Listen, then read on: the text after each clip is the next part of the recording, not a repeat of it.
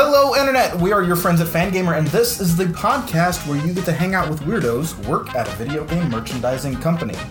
We're actually going to be taking it easy for a couple of weeks while we plan out the rest of the episodes for this season of the show, firming up topics and guests for the rest of the year. So instead of a new episode this week, instead we're going to try to edit and re-air content from one of our older episodes. This week we're going all the way back to our very first episode where I spoke with our CEO Reed and my regular co-host Jack. The early episodes were a series of experiments in sound quality, which it took a while to get right. I've been honestly a bit concerned about the sound quality of many of our recent episodes since most of them have involved recording the audio from Google Meet calls, but honestly, it sounds a lot better than some of those earlier episodes. That said, while there's only so much you can really do to fix bad audio, it turns out you can do more than I was doing at that time. So, this episode is a retouched version of Season 1, Episode 1, which I hope is a lot more listenable than the original version. If you're a purist, don't worry, the original episode will remain where it is in all its unlistenable garbage glory. Anyway, I hope you enjoy this conversation. Here's Reed talking about being a CEO about a year ago, back in June 2019. In my case, CEO is not... It's just a title I have to use because I deal with the bank a lot. And they're not going to understand if I'm like, I don't know, I do this, and this. Yeah. Chief Executive Officer, which basically means that when somebody doesn't want to make a decision, they will usually punt to me. So, and you get paid 1,000 times more than anybody else in the company. 1,028, actually. I wanted to round up to that nice little powers of two thing there. So you wish, anyway. Yeah, you wish you could afford to have that kind of income disparity. Boy, that is something. Oh, just for the edit email, it's I think it's 1,024 would be a power. Oh gosh, I just got foisted. Well, again, we're not in a live format, so. Well, yeah, but I can't go back. Oh no, I'm gonna own that. No, I think it's good to knock this guy down a peg. We're really making this messy for Charlie. Edit this at all later. No, I want to add on 2 extra powers of 2 just to go the extra mile. That's what I was thinking. So. To get ahead of those tweets, that's all I'm doing. Yeah. And have you been playing any games? I have. As is tradition for me, I am playing games that we have been doing stuff for a while that are, I mean, it's not that they're not relevant anymore. It's just that I have never stayed on the cutting edge of what Fangamer is supposed to be focusing on. So I just beat the Radiance in Hollow Knight, and I'm feeling very proud of myself. Nice. I assume that's impressive. I also have not quite played Hollow Knight yet. So. It's extremely impressive. It's probably the biggest thing that anybody can ever do. Yeah, I think it's actually probably more impressive than calling yourself CEO. Mm-hmm. By a long shot. I need to ask somebody as a comparison because I have beaten Hell in Cave Story, and I don't know. I need to have that sort of frame of reference from somebody who's played both and can tell me who's more impressive. How close to Hell? Yeah. Sorry, I think Charlie takes the flag on this. Oh yeah. Okay. Dang it. Woo! Still on top. Anyway, Jack. So tell us your role and a little bit about what you're working on. All right. I do a little bit of everything, I guess, but I think that anyone would say that if you ask them what they do at Fangamer. Yeah. Yeah, we all wear lots of hats.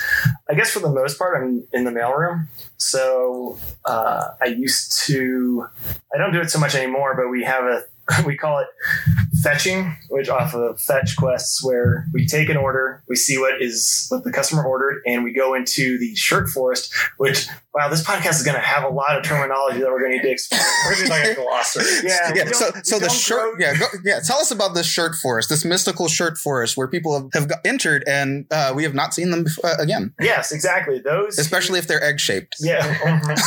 Those who enter those who are able to spend a night in the shirt forest or get jobs as mailroom workers at Fangamer, and which you have to survive. Yes. Yeah, if you die, sorry, we're not hiring you.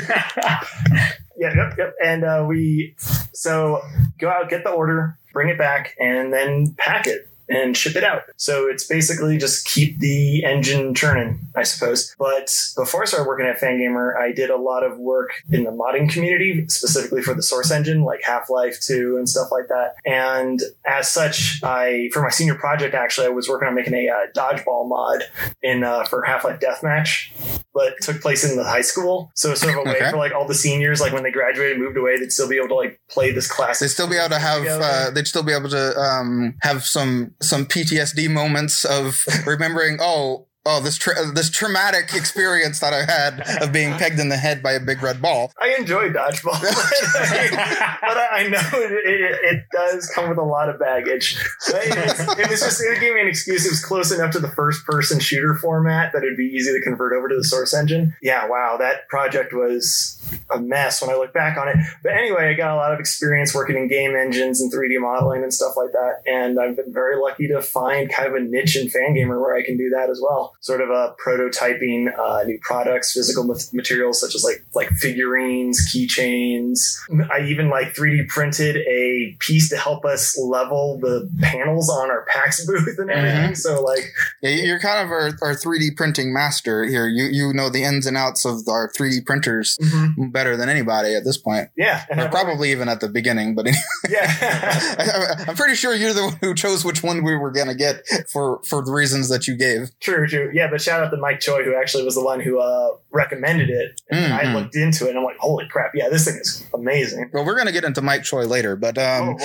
Yeah. We got his own segment. Yeah, Really? Sure. Well, not really, but kind of. Anyway, we'll get back to that in a bit. I'll announce it whenever we've gotten back. Everybody ready for the Choi channel? Yeah, look forward to that. It's time for Choi's Choice, where he chooses one person to live. I'm not going to be here for that, right? Well, I mean, is he in the closet? I mean, he's very unlikely to choose anybody on the podcast because there's like, how many people in the world right now? Like 7 billion or some such. So odds are pretty low for you specifically. Oh, well, and the thing is, he's just choosing you to continue living. He's not choosing anybody to die. Oh, I see. So it's a very feel good. So it's like a blessing from Choi. Yeah, yeah. You don't die this day.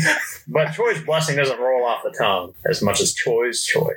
Okay, yeah. So. All right. Well, I'll run through my own rule real quick. I'm kind of a vestige from when we only had like 6 full-time employees or something. So I learned how to do a little bit of everything just well enough, which I think all of us here have been in that position at some point. I've shipped countless packages, established relationships with partners, designed products, wrote marketing materials, negotiated and redlined contracts, hosted and edited podcasts even before this one, ran cameras for commercials and interviews. I've built things, driven things across the country, lobbied local politicians, and even took out the trash a few times, which is all to say I don't really have any specific role at this company except maybe as like whatever Winston Wolfe was in Pulp Fiction. Like I fix things, but like the term fixer would be appropriate if it didn't already mean something else, which is, it's more like, I think fixer actually means like somebody who makes legal problems go away, which I guess I also can do that, but that is like a tool in my toolbox. Anyway, currently I pack most of our poster orders because I find shipping things relaxing, and I'm fulfilling some of the physical rewards for Psychonauts 2, for the Psychonauts 2 project on Fig right now. As for games, I am currently playing Cadence of Hyrule, which is pretty cool so far. I'm a big fan of Crypt of the Necrodancer, and I'm loving this unexpected mashup.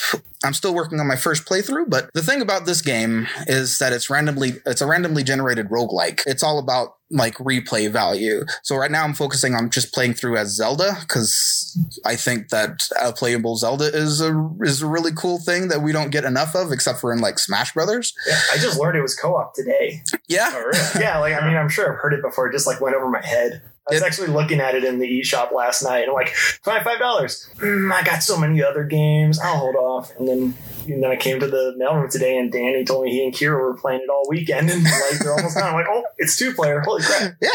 Yeah. And then just the idea of a 2-player Zelda already. Well, I guess there was like 4 Swords and stuff. So I've played 4 Swords by myself and I've realized that is definitely only really fun as a multiplayer experience. Otherwise it's just kind of a dry wannabe Zelda. In my opinion, that's a controversial thing that Dan's going to hit me about later. Anyway, I'm looking forward to playing again as like the other characters as well. So now that we've talked about ourselves, let's talk about Fangamer, because this is your friends at Fangamer, and presumably people are listening not because they don't like us, they like Fangamer, and I want them to like us, but that's going to take some time. So usually this would be the part of the podcast where we talk about what Fangamer as a whole is up to, big launches, projects we're working on, announcements, and so on. However, we used to have a podcast, one that started back in maybe 2009 or 2010 or something, and ran on and off until 2014. And while I don't really want to confuse this podcast with that one, I do think the listeners deserve a bit of an update on the past 5 years. So what have we done? Did we actually do anything in the past 5 years worth mentioning? Does anybody even remember 2014? That's a tougher one. Yeah, we've done a lot, but can you place anything? Boy, I mean, I do. You do remember? I know that I survived it. Okay, I don't remember a lot of specifics about it, though. I think I kind of remember a lot. Like, Yeah? Yeah. You said, your employee number, what'd you say, 6 or something? I don't really remember what number. Maybe like 6, like in Tucson, or Yeah. Well, you're like 5 in Tucson. Yeah, okay. Yeah, because I think like Jen and I are 9 and 10 or 8 and 9, one of those. We're right around there. When I first moved to Tucson, my first year here was like it felt like one of the longest years of my life, just because everything was so different. Like the life I was living then to now is like so, different world. So like the years have really kind of drawn out. So I feel like I could probably break down the last 5 years pretty well. Yeah, well, I don't plan to do it by myself. Well, sure. So let's start with 2014. Do you remember anything specifically from 2014? Was that around our You Are Now Earthbound Kickstarter? That was our You're on Our Earthbound Kickstarter. Whoa. Yes. That was a pretty big one. 5 years ago. Yeah. Holy cow. Real quick, what was the You're Now Earthbound Kickstarter? So that was a Kickstarter that we ran. I think we had just finished. Was it Double Fine Adventure? We finished fulfilling part of that? Yeah, probably. I mean, Double Fine Adventure was a long process. I know we started fulfilling that one in 2012. I remember we did the first batch of that fulfillment. But we had to wait until the game was actually done to be able to like finish it off proper. Yeah. I remember, I think, Jen, I showed up right after Laura finished rolling up all the Fine Adventure posters. Oh my gosh. Yeah, that was the thing. Yep. Yeah, so we decided to do a Kickstarter. It was kind of like following up on the Mother 3 Handbook, which is really what launched Fangamer. Mm-hmm. This was right after it was announced, like Earthbound was made available on the Wii U Virtual Console, is that right? Earthbound Beginnings, was that first? No, I think Earthbound came out on... Earthbound came out first on the Wii U. Yeah, I think so. Yeah, that would have been a weird move. Yeah. I think we finally just made the jump, because we've been wanting to do something like that for a long time. Yeah, for Earthbound, like kind of go backwards. So we started with a Mother 3 guide, and then we're like, all right, let's go back and do number 2. Yeah. And then there was a bunch of other stuff that we wanted to do, because the company was founded on Earthbound. Yeah, I mean, because we had like our fingers in like so many different like types of media where we're just like, all right, what can we do that would give like what's a big project that would give everybody something to do for the next couple of years? Mm-hmm. And so that was the guide, that was the zine, the art zine. We had music, we have the documentary, which is the only thing that's not fulfilled with that thing yet. Right. But it is still being worked on. Yeah. And the goal we've been chugging towards is the end of the year. And as far as I know, we're still roughly on track for that. So, 5 years later, still on track. Yep. Well, I mean, not on track, but we keep adding tracks.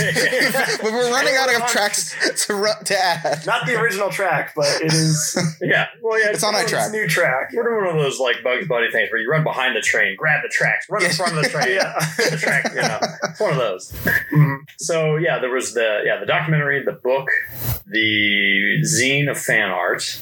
Did we say the Psychokinetic album? Oh, that's right. Yeah. Oh, yeah, the music. Mm-hmm. That's right. Yes. We had Bad Dudes work on that. Yep. So, we got that almost all fulfilled except for the documentary, which we're working on. Mm-hmm. Yeah. And in addition, I think looks like we also established some partners that kind of helped us out for a while. We had Shovel Knight that year, I think, Papers, Please, and Octodad, which Shovel Knight, of them, Shovel Knight is still going fairly strong just because they keep adding new like DLC to the game for free because, well, I mean, technically, I think it was all like kickstarted. So if you got if you bought in early on, or if you helped kickstart the game, you got all of the DLC for free. But I think like you had to buy like the extra special version on Steam to get like all the DLC if you only got the game before. I don't know, but which makes sense because they put a lot of work into these DLCs. Yeah, no kidding. Like every single one of them has like a new soundtrack. Yeah, I mean they're just games. Yeah, but they're full games with they get to reuse a few assets. Yeah. but but it costs a lot. So that covers 2014. 2015. That's a whole year after 2014. So that should be a year fresher in our memories. What becoming clear. Yeah. What happened in 2015? Does anybody remember? I remember some things. I'm pretty sure 2015 was when we did Oni masks. Oh, wow. If I remember correctly. That was not in my notes. But yeah, that's probably so, right? Yeah, so we did Oni Mask, which was just a Majora's Mask inspired art project where we're going to launch a Kickstarter, make it so you could buy your own blank mask that you could paint, and it'd be a wearable Majora's Mask. Mm-hmm. And so as part of our charm offensive to get this thing approved with Nintendo, we actually we wanted it to be licensed for the Kickstarter. Yeah, we wanted it to be legit. And so we sent masks to Reggie, and probably a few other people. a lot of top brass. But Reggie, I remember because we just saw it in his office while he was moving out. Yeah, he just retired, and there it was. Yeah, in his goodbye video. In his office. I couldn't believe it. I almost fell out of my chair. Still holding on to it. Yeah. And of course, half of them are just up in your house right now. Yes. And I am working on an email for them so we can get them returned to the artists. Because, so that they can give them as gifts to whoever they want. Right, of just being, thanks for all this stuff.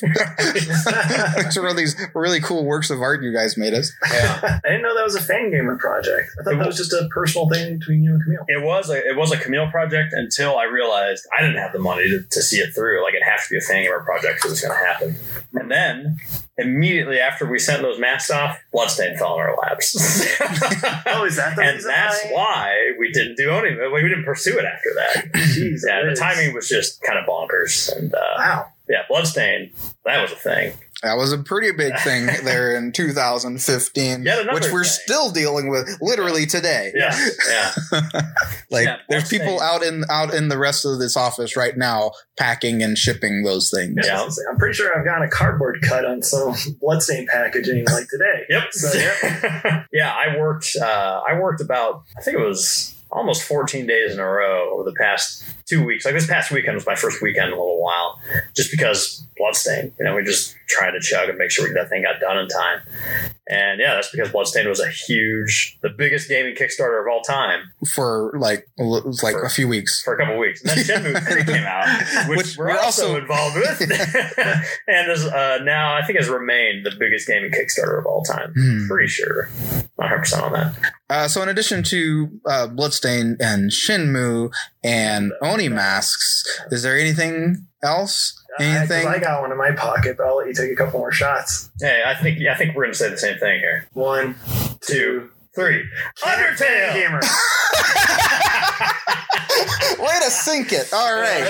Well, I'd say chronologically speaking, one of those things came first, and that was definitely Camp Fan Gamer. Yeah. Camp Fan Gamer, which could have led into Undertale, because while it was our big, that was also tied back into You Are Now Earthbound, because it was a Kickstarter reward. Oh, that's right. Or a Kickstarter stretch goal. Yeah. So we played through Earthbound and had our own convention, and it was this whole cool alternate reality experience with a story that you missed some of because there was things happening simultaneously all the time. You need to be a time traveler to really experience all of it. It's one of those really deep experiences where you don't really get the whole thing until you've played the game a few times, except it was an ephemeral experience that only happened once, so you can't. Wait a second. I have an idea. Not yet. Why don't we just put on Camp Fan Gamer 2015 every year from now on? Yeah, we can complete 100%. Yeah. Oh, that'd be so good. I think that would actually turn out to be a lot of fun. That would be really good. Just get bigger and bigger every time. Oh my Very god! difficult. Wow. Okay, so we just kind of came up with the deep convention experience. Yeah, you heard it here. Camp Fan Gamer 2020's theme is Camp Fan Gamer 2015. I think unironically we would get more attendees every year. Yeah. Oh man. So I don't remember a whole lot of that convention because I spent almost the entire time in a chair on the stage. Mm-hmm. So I got the whole experience of the variety show because I was there on stage playing Earthbound the entire time. But all the other things, I've only seen video of.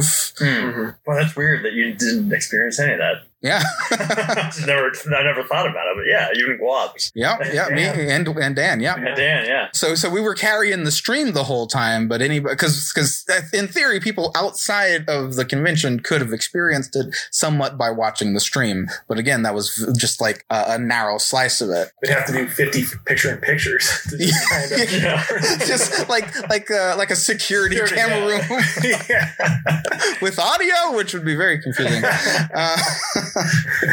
And yeah, of course, at Camp Fangamer, we had a few indie games who were kind of showing off their stuff a little bit, including our friend Toby, who had a little game and was like, "Please play my game." I don't think he ever said that, but well, yeah, because Toby had contacted me a couple months prior. He's like, "Hey, do you guys want to do merchandise for this game?" I was like, "Heck yeah, man, it's Toby, of course." I thought we'd do like 100 shirts, and I think we came to him to see if he wanted to come to camp. I don't remember now. What was your relationship with Toby before this? So Toby is an old, Fangamer grew out of Starman.net, and Toby was a Starman.net attendee member. I think he did something on staff at some point, didn't he? Yeah, he might have done fan games. Mostly, I just remember him as being like just a dude who just generated so much cool stuff that like you couldn't help but notice him. So Toby said he was working on this game. He'd done a Kickstarter for it. He made like $40,000 or something to do Undertale, which is respectable. So so we'll do some merchandise, and I think I agreed to fulfill the Kickstarter as well. So somehow he ended up coming to camp and showing Undertale there, which I believe was the first time it had been shown publicly. Yeah, well, I think we had done a Fangamer game club with it once. Yeah, because the demo was out as soon as the Kickstarter went out. I'm pretty sure. Yeah, I think that was part of it. I think it was before the Kickstarter. Oh, maybe it was. I don't know. I don't know the timing of the Kickstarter. I think I remember you just saying that someone you knew from Starman.net was making a game, and they sent you a demo. And that's right. I just remember it was back at the Midway office. You coming to the back of the mailroom, just be like, "Hey, anyone wants to check out this game?" Like, I played it. Or no, you hadn't played it yet. It was a blind. Yeah, we were going to blind playthrough. And you asked if we wanted to play and see it. And I just remember the company at the time, just going into the theater room. Yeah, all 8 of us basically. Yeah, and experiencing Undertale for the first time. Yeah. And you thought Toriel was so creepy. I was so suspicious of Toriel. She was going to be the final boss of the game. You were certain of it. And you gave me the control. You played all the way up to the fight with Toriel. Then you gave me the controller and said, I forget what it was, but you're like, "I'm busy. Can you just..." And I didn't know how to play yet. So I just played and I killed her. And I felt horrible for 2 weeks straight. Oh, really? Yes. It really bothered. Oh, man. So Undertale, Toby brought the game. I don't know if it was a full game or not, but this was right before he released it. Yeah, it wasn't too long before. Like 2.5 months before he released it. And we had no idea what was about to happen. Because that leads into the next thing, which is Undertale. Yeah, we got Undertale. It came out in 2015, and we started... Did we print a few shirts and then sell them, and they just went away immediately? Yeah. Well, it coincided with because we were working on the documentary at the time, and so I think it was our first trip to Japan. Was in late 2015, and it was right as we had launched. We launched Undertale while a bunch of us were in Japan, and by that point, this was a couple months after the game came out, and we knew it was a big thing. It was blowing up. Yeah. What we didn't know was how well the merchandise was going to do. So we thought we had more than enough merchandise, even accounting for the fact that the game was blowing up. And if I remember correctly, we sold out in less than 24 hours. We thought we had tons. Because we had been a part of games that kind of blew up before. We had done Papers, Please, which was pretty huge, and it did very well for us. Yeah. But it was nothing compared to what... None of them could hold a candle to what Undertale just suddenly did to our inventory. Yeah. And it was... Our infrastructure and everything. Yeah. Yeah, I mean, it turned us inside out. It's a real big body horror for Fangamer, just bones breaking and extending. It's true. It's it kind of an Omega Flowey moment for us. Yeah, we just transformed. Took an Undertale, and then everything instantly had to start growing. Mm-hmm. We the infrastructure for even just the technical side of things, just being able to handle that number of orders and being able to address all right, we have to ship 2,000 of these shirts in the next couple days. How can we automate this a little bit so that this is not such a nightmare? And I think this is one of the things that inspired multi-ship. Yeah. Yeah, that'll probably just take it. Let's just move into 2016 where we just continue the Undertale, like coming to terms with it. Yeah. So yeah, we sold out of the first wave, and then the second wave was, I believe, it was February 1st, which I remember well because it stood as for a long time as our biggest sales day in history, Fangamer history, because it was wave 2 of Undertale. We restocked all the shirts, and we thought we were ready. We were not. I don't think we sold out immediately, but we bought vastly more than any of us thought was wise, and we still sold most of it. Yeah, we've had several reprints of most of those shirts since then. Almost all of them. Almost all of them. Was that whenever, did we have So Hyped in that wave as well, or was that a little bit later? That was after. So yeah, Okay. that wave performed so shockingly well that it screwed up everything that came after, because we can't buy less than 10,000 of anything now. Yeah, it's like whenever you've been driving on the highway through West Texas for a few hours, and then you stop and you go down an exit, and you're in a small town, and like you feel like you're just crawling, right, with anything else. It's hard not to go 65 on the local streets. Yes. Yeah. No, yeah, like I remember before Undertale, it was like when Jen and I were first working here, it'd be a day would be, you'd be going in, doing your fetching and shipping. And then maybe once a week or so often you'd have a day interrupted by, hey, Papers, Please shirts are here. And then like 4 boxes would get put on a table, and then you'd spend 4 hours folding them. And then you get back to work in the mailroom. And then you get back in the mailroom. Whereas now it's a completely separate department now. Yeah. We have to have a whole separate division just to pack shirts and stuff like that. And even within that division, it's been subdivided. Yeah.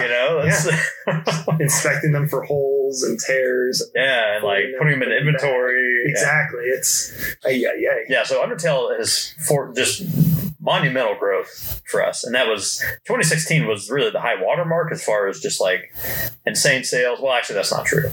But it was, for a while, it was the high water mark. Yeah, like we weren't sure we were going to surpass that. Yeah, I mean, if you look at a graph of our sales from beginning of Fangamer history until then, the spike went so high that you couldn't even see the blips before it.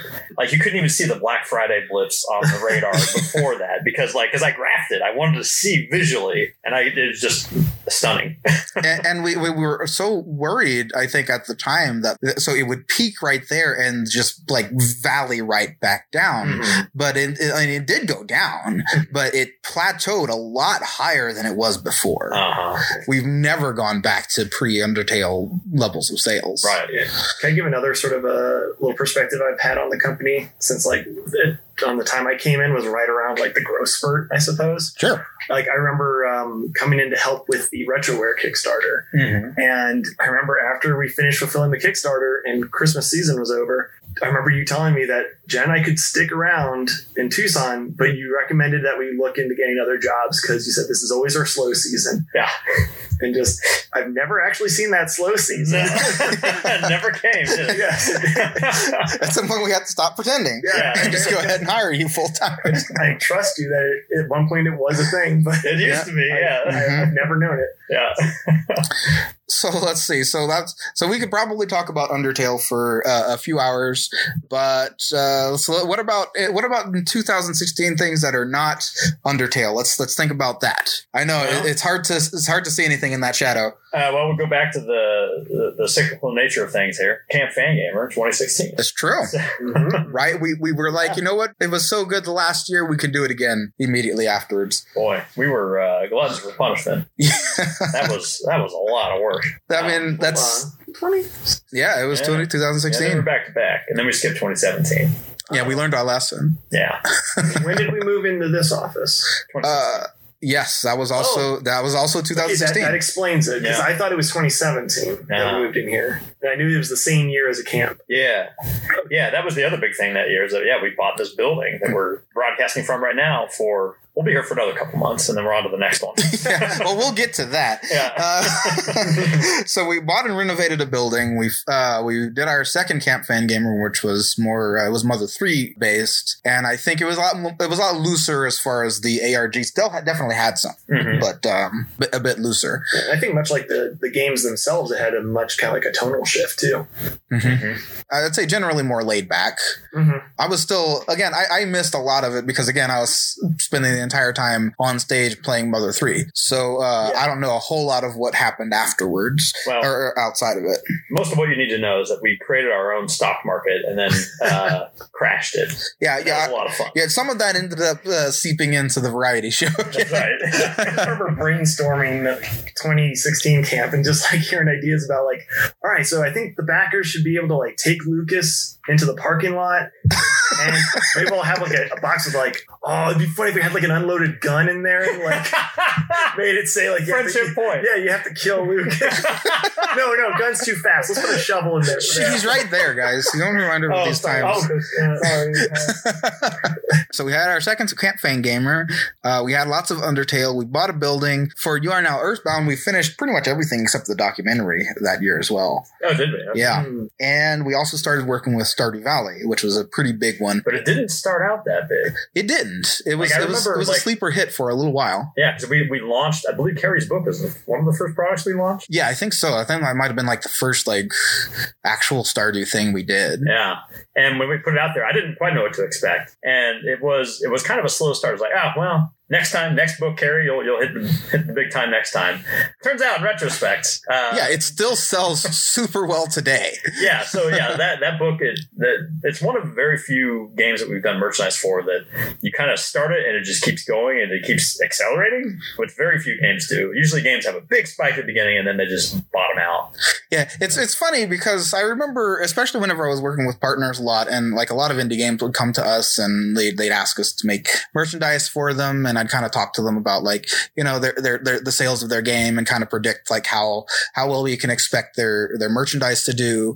And we had like some pretty detailed like ideas of how we expect merchandise to sell. It's like some graphs are it's gonna start off pretty good and then it'll tail off, and be prepared for that. But then we had Undertale happen, which completely like it basically kind of did that, but at a much larger scale. Yeah. So like our predictions were completely off, and then Stardew Valley comes with a completely different, and it's sort of almost inverted. Yeah, the graph was completely wrong. So which is all to say that predictions don't matter. Just give up now. You can't tell the future. But Stardew Valley still does very good for us. And let's see, 2017. I'll say one big thing that happened in 2017 is we stopped updating our About Us page, which is where I've been getting my notes, so I don't have a whole lot for 2017. Let me try fill in the gaps there. One thing I wanted to just point out really quick, just because it's kind of personal to me, I think it's also kind of big for the company too, is I think 2015... Was it 2015 or 2016? When we started doing plushes. Oh. Yes. Yeah. That actually, I do have notes in here. Like I'd say 2017 is whenever we really started immersing ourselves in those product types. We suddenly started packing like a whole bunch of figurines and plushes. Like I think the Undertale figs, I think we started taking pre-orders on those in 2016, but like they were fulfilled in 2017. Yeah. So yeah, that was a huge change from us to kind of like, we still do a lot of shirts, but like the types of products we do now is so expanded into plushes and figurines, and we have vinyl records and a lot more soundtracks and stuff, a lot more books now than we used to have. Yeah, it always used to be very easy whenever like a pizza delivery person would come over to the office and be like, what do you do here? And just be like, oh, we do like video game t-shirts, like hats and keychains. Yeah. Whereas now it's like we do all kinds of stuff. Sit down. Let me tell you. Let me tell you about a podcast. Yeah. I know. I've also brought up plushes because I know that's also when Danny first came out. He's been working here for a little over a year, but I think he's been out here since the first Toriel plush run. Right. Yeah, he kind of started coming visit a few times and helping out. Exactly. I have a slow motion video of Jenna like getting like 3 boxes of plushies dumped on her from the first run and everything. That was back in the Midway office. So that was 2016. Yeah. So moving forward.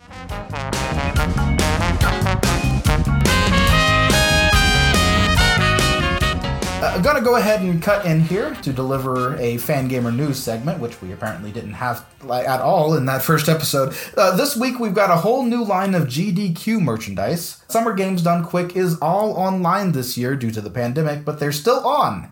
If you buy GDQ merchandise during the event, a portion of the proceeds from each purchase will be donated to Doctors Without Borders, as noted on each product. So go check out fangamer.com and see if you can help us do some good. We also have new lines of merchandise for Watam, Loco Roco, and Life is Strange. If you like those games, again, go check out fangamer.com and see what we've got. All right, that's enough shilling for the day. Let's hop back into the Wayback Machine and pick up right where we left off.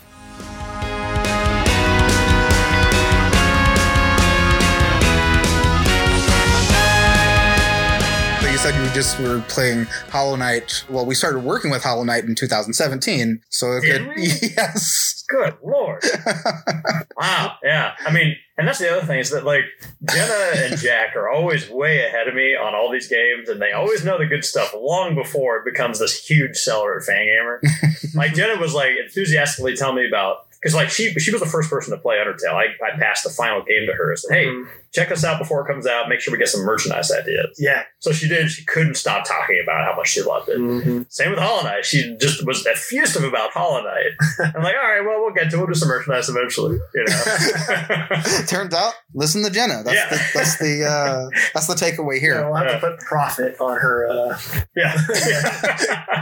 Oh wait, no, we're just talking about how you can't tell the future. Crap. You know, some people are more right than others. Okay. I mean, I don't think she really foretold Stardew Valley, which also did pretty good. True. Like, there's so many good games coming out that nobody reasonably can keep up with that. Like, we could hire somebody to just play all the games and tell us which ones are good, and that could be a more than full-time position. Maybe get a second one anyway. Keep an eye on that jobs page. I mean, I guess we do have someone a little bit more like that now in Everdread.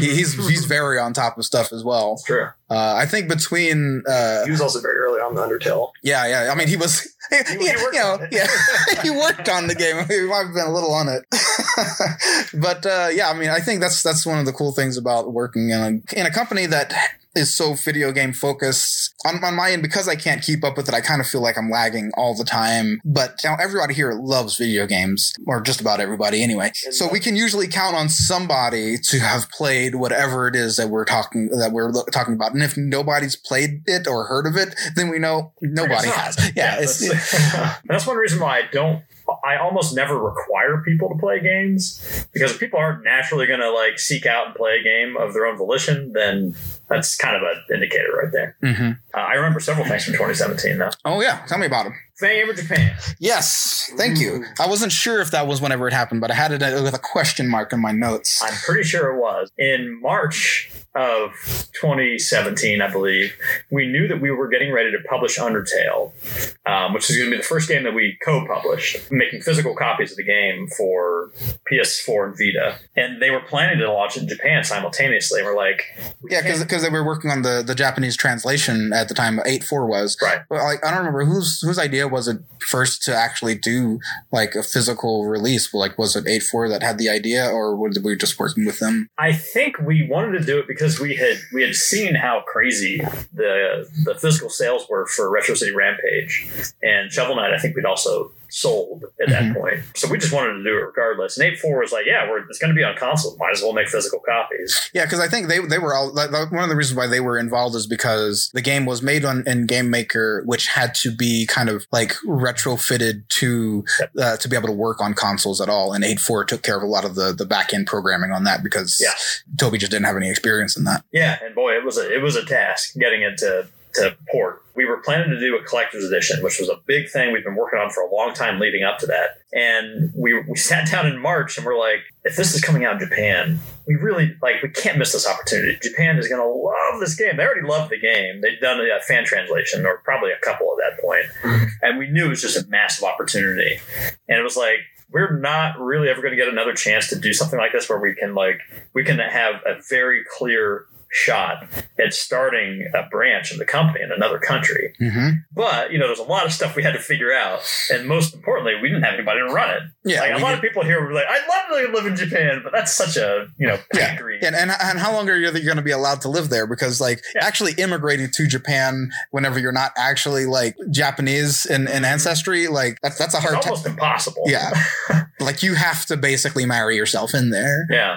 Which luckily we knew somebody who had married himself in. That's exactly it. He just left his job. He's like, hey guys, I'm just looking around to see if you got anything. Like, perfect timing. Do you want to run a distribution center for Undertale? And sure enough, he was down. So yeah, we launched Fangamer Japan, and obviously we published Undertale and launched the collector's edition, which overtook the previous year as our best sales day of all time.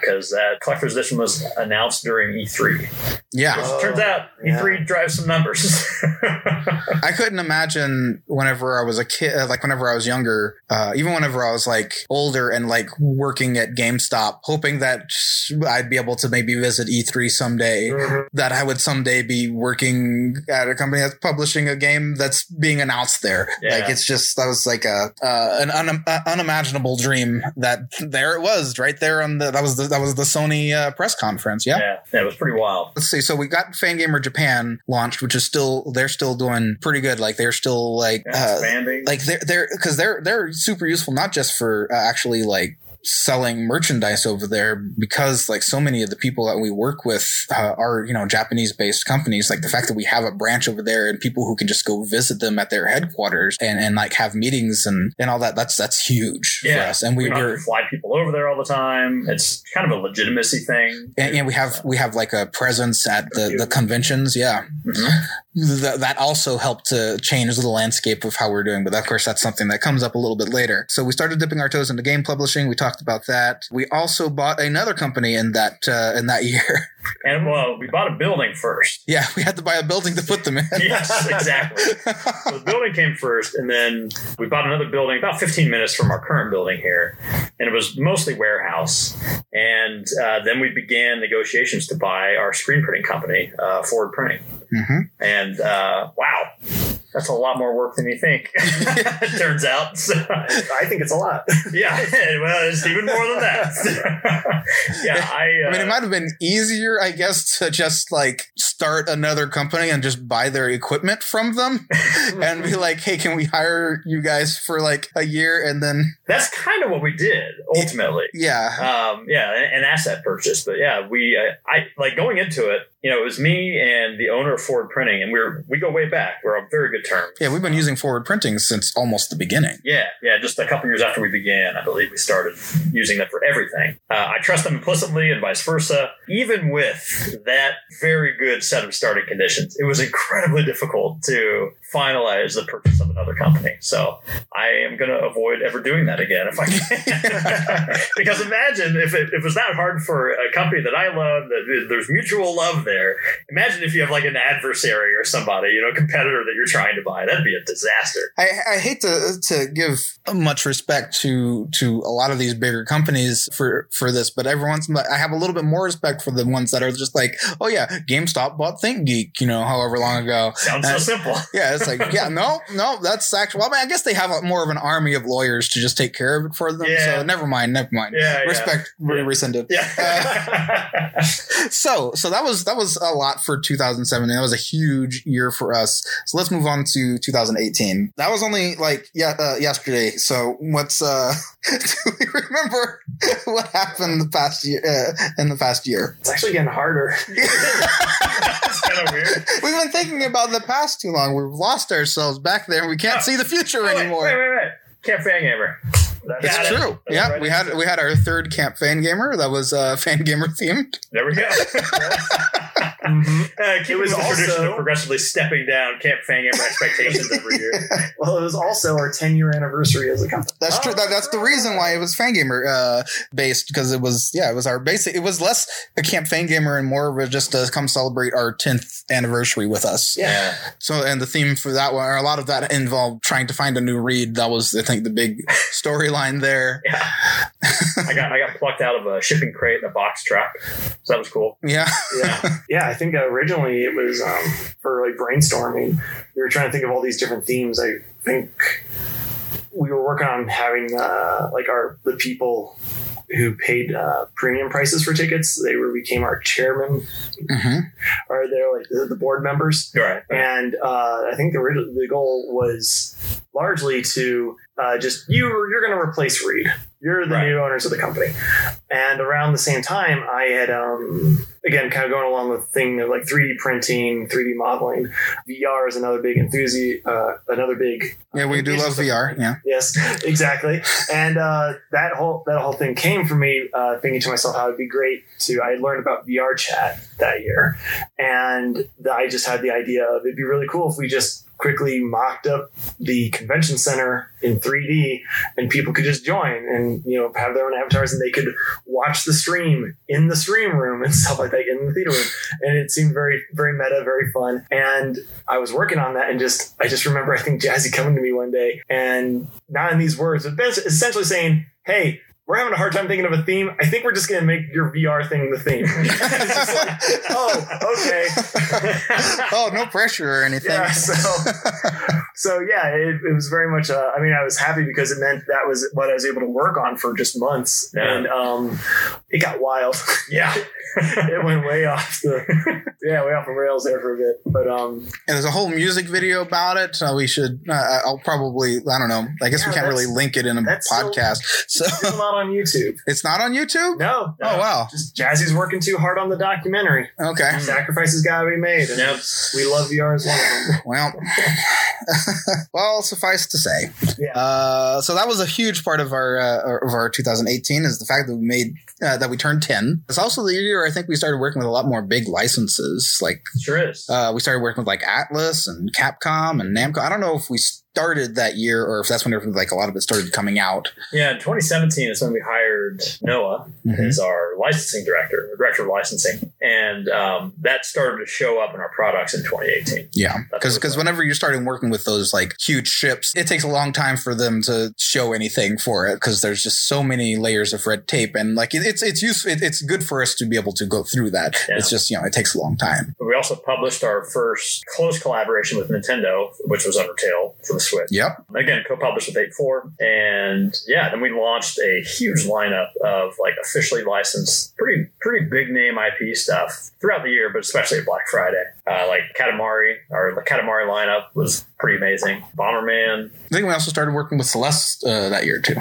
Oh, that's right. Yeah, Celeste came out in early 2018. Yeah. I think. Yeah. We had some stuff ready almost at launch, which is was unusual for us. We're getting better at it now. Yeah.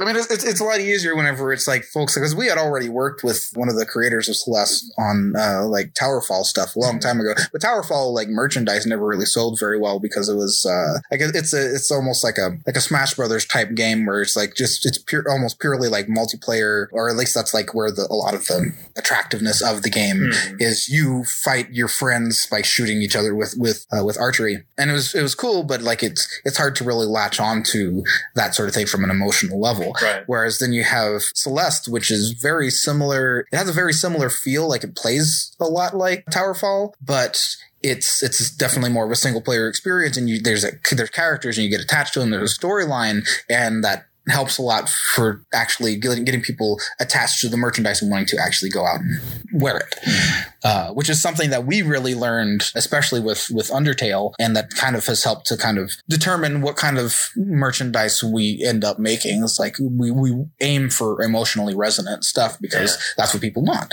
And that's the thing is like, sometimes a company that has a game that's done very well will come to us like, hey, we really want merchandise. The sales are off the charts. It's great. We're like, well, listen, like your sales are great, but that does not necessarily translate to merchandise sales. It's true. And that is one of the lessons that we really learned that really got driven into us, I think, in 2018 is when that clicked finally. So. Mm-hmm. And I'm sure there's a bunch of things I'm forgetting in 2018, but the one big one I want to mention is we're going to go ahead with our Mike Choi. I told you it was kind of wrap around. That's whenever we did Flip Grip. Whoa. Choi's choice. Got him. Yes. Told you it was going to come back. Another Kickstarter. Turns out you can predict things.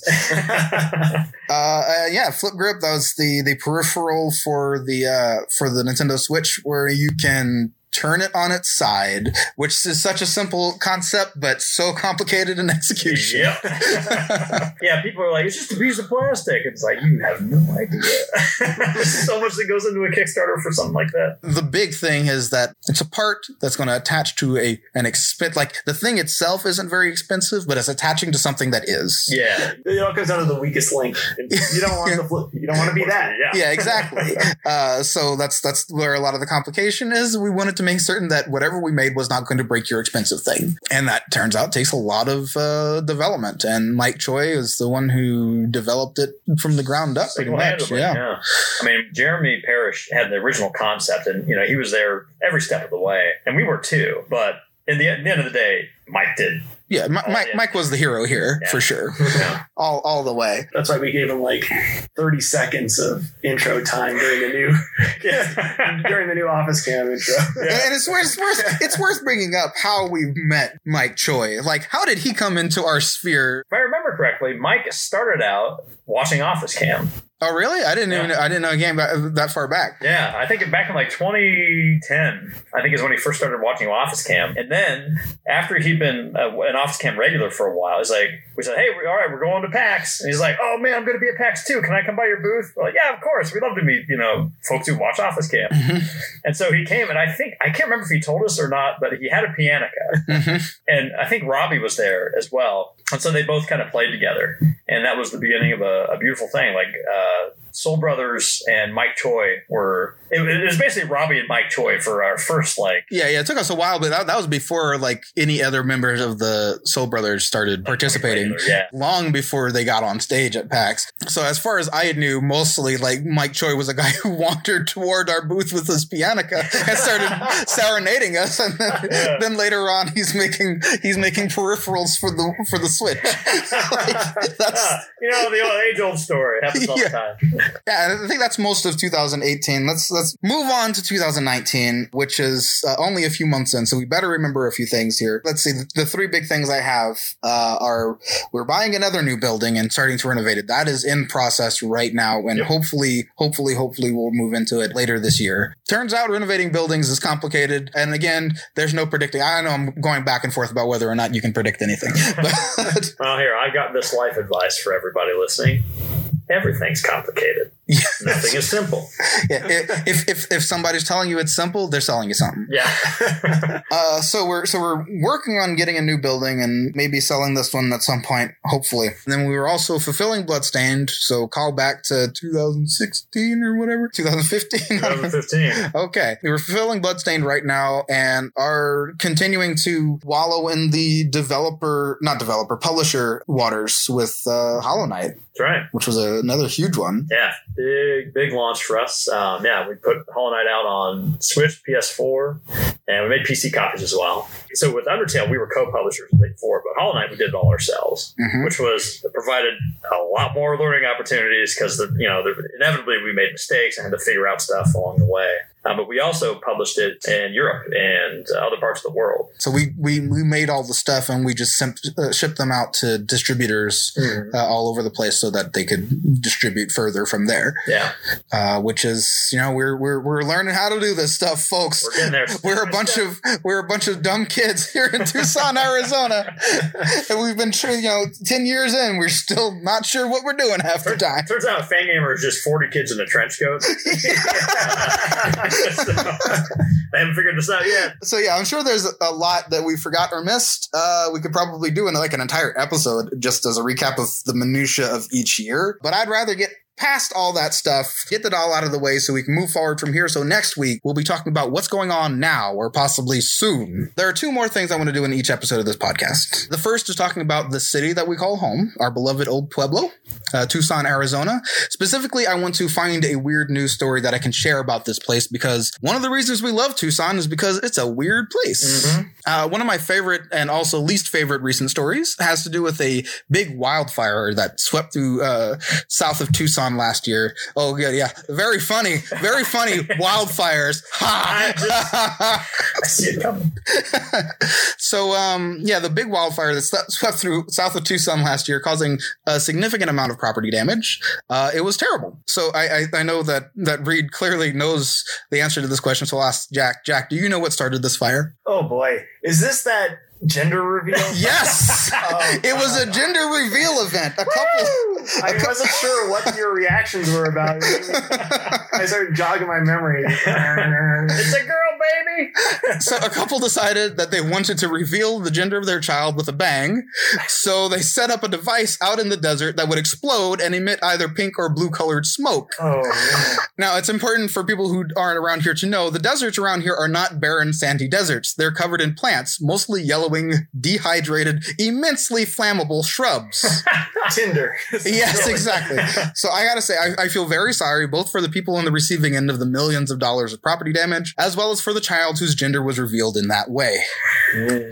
Plus, I mean, got a legacy behind it. It could be, portending a truly great child. Yeah, that's true. Or like the destroyer, like we don't know which it's going to end up being. But anyway, yeah, I also just think gender reveal events are kind of dumb, but that's just me. Whenever we were, so I had a kid just right at the end of last year. Hey, there was a big thing for 2018. Yeah. Me and Laura were just kind of joking about, because gender reveal parties were kind of really becoming popular during Laura's pregnancy, or maybe they were before and they were just continuing to explode. It doesn't really matter. Anyway, they really caught fire last year. You planned that. I honestly didn't. Sorry. Anyway. So our idea was, all right, because one of the popular gender reveal things is you have like a cake and it has like, is it a girl or is it a boy? And you have ballerina shoes on one side and like, I don't know, a shotgun on the other one or something. and then you cut into the cake, and depending on what food coloring you put in there, that tells you, if it's blue, it's a boy or whatever. So Laura had the great idea of baking a cake, and whenever you cut into it, like just a bunch of plastic spiders fall out. It's spiders! Boy, I thought you'd contemplated having live spiders, which would be a much more effective gender reveal party. Just kind of get one of the many Black Widow colonies in this town. I got plenty of them. I can bring them. Oh my gosh. But I thought about the logistics of that. Like, if you did that right and you cut slowly enough so you wouldn't cut any spiders in half, slowly pull the piece out and let them just pour out from the cake. What a great video that would be. Man, that's Vine. Vine died too early. There's grill could start paying for itself. That's right. It just reminds me of like one of my favorite images on the internet, which is the picture of Pocahontas coming up behind John Smith, and like she just opens her mouth, and then spiders just coming out, and then the next panel is like he just has this wide-eyed like, oh god. That was an all-time classic. I don't know if this podcast can do like a different image for each episode, but if that could be the image for this episode. Yeah. Bang, for the 5-year recap. There's spiders.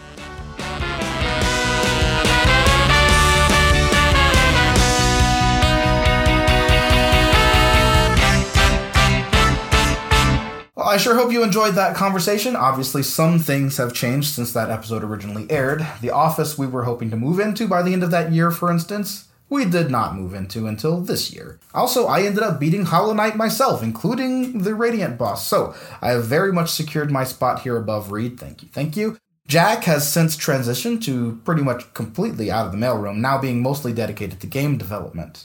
Also, the Earthbound USA documentary, which we hoped to release by the end of last year, we're now scrambling to try and release it by the end of this year. Listeners, while I'm planning out the rest of the episodes for this year, this is the perfect time to pitch a topic of your own. If there's anything you'd like us to talk about, please email your ideas to yourfriends@fangamer.com. Thank you very much, Past Reed, Past Jack, and Past Charlie for joining me this week. Listeners, if you'd like to support this podcast, please consider buying something from the Fangamer store. Alternately, just share us with your friends, tweet about us, or even tweet at us. Thank you, Super Soul Brothers, for the music on this episode, and thank you, listener, for listening. We're your friends at Fangamer. Try to make someone smile today, and let's plan on hanging out again next week.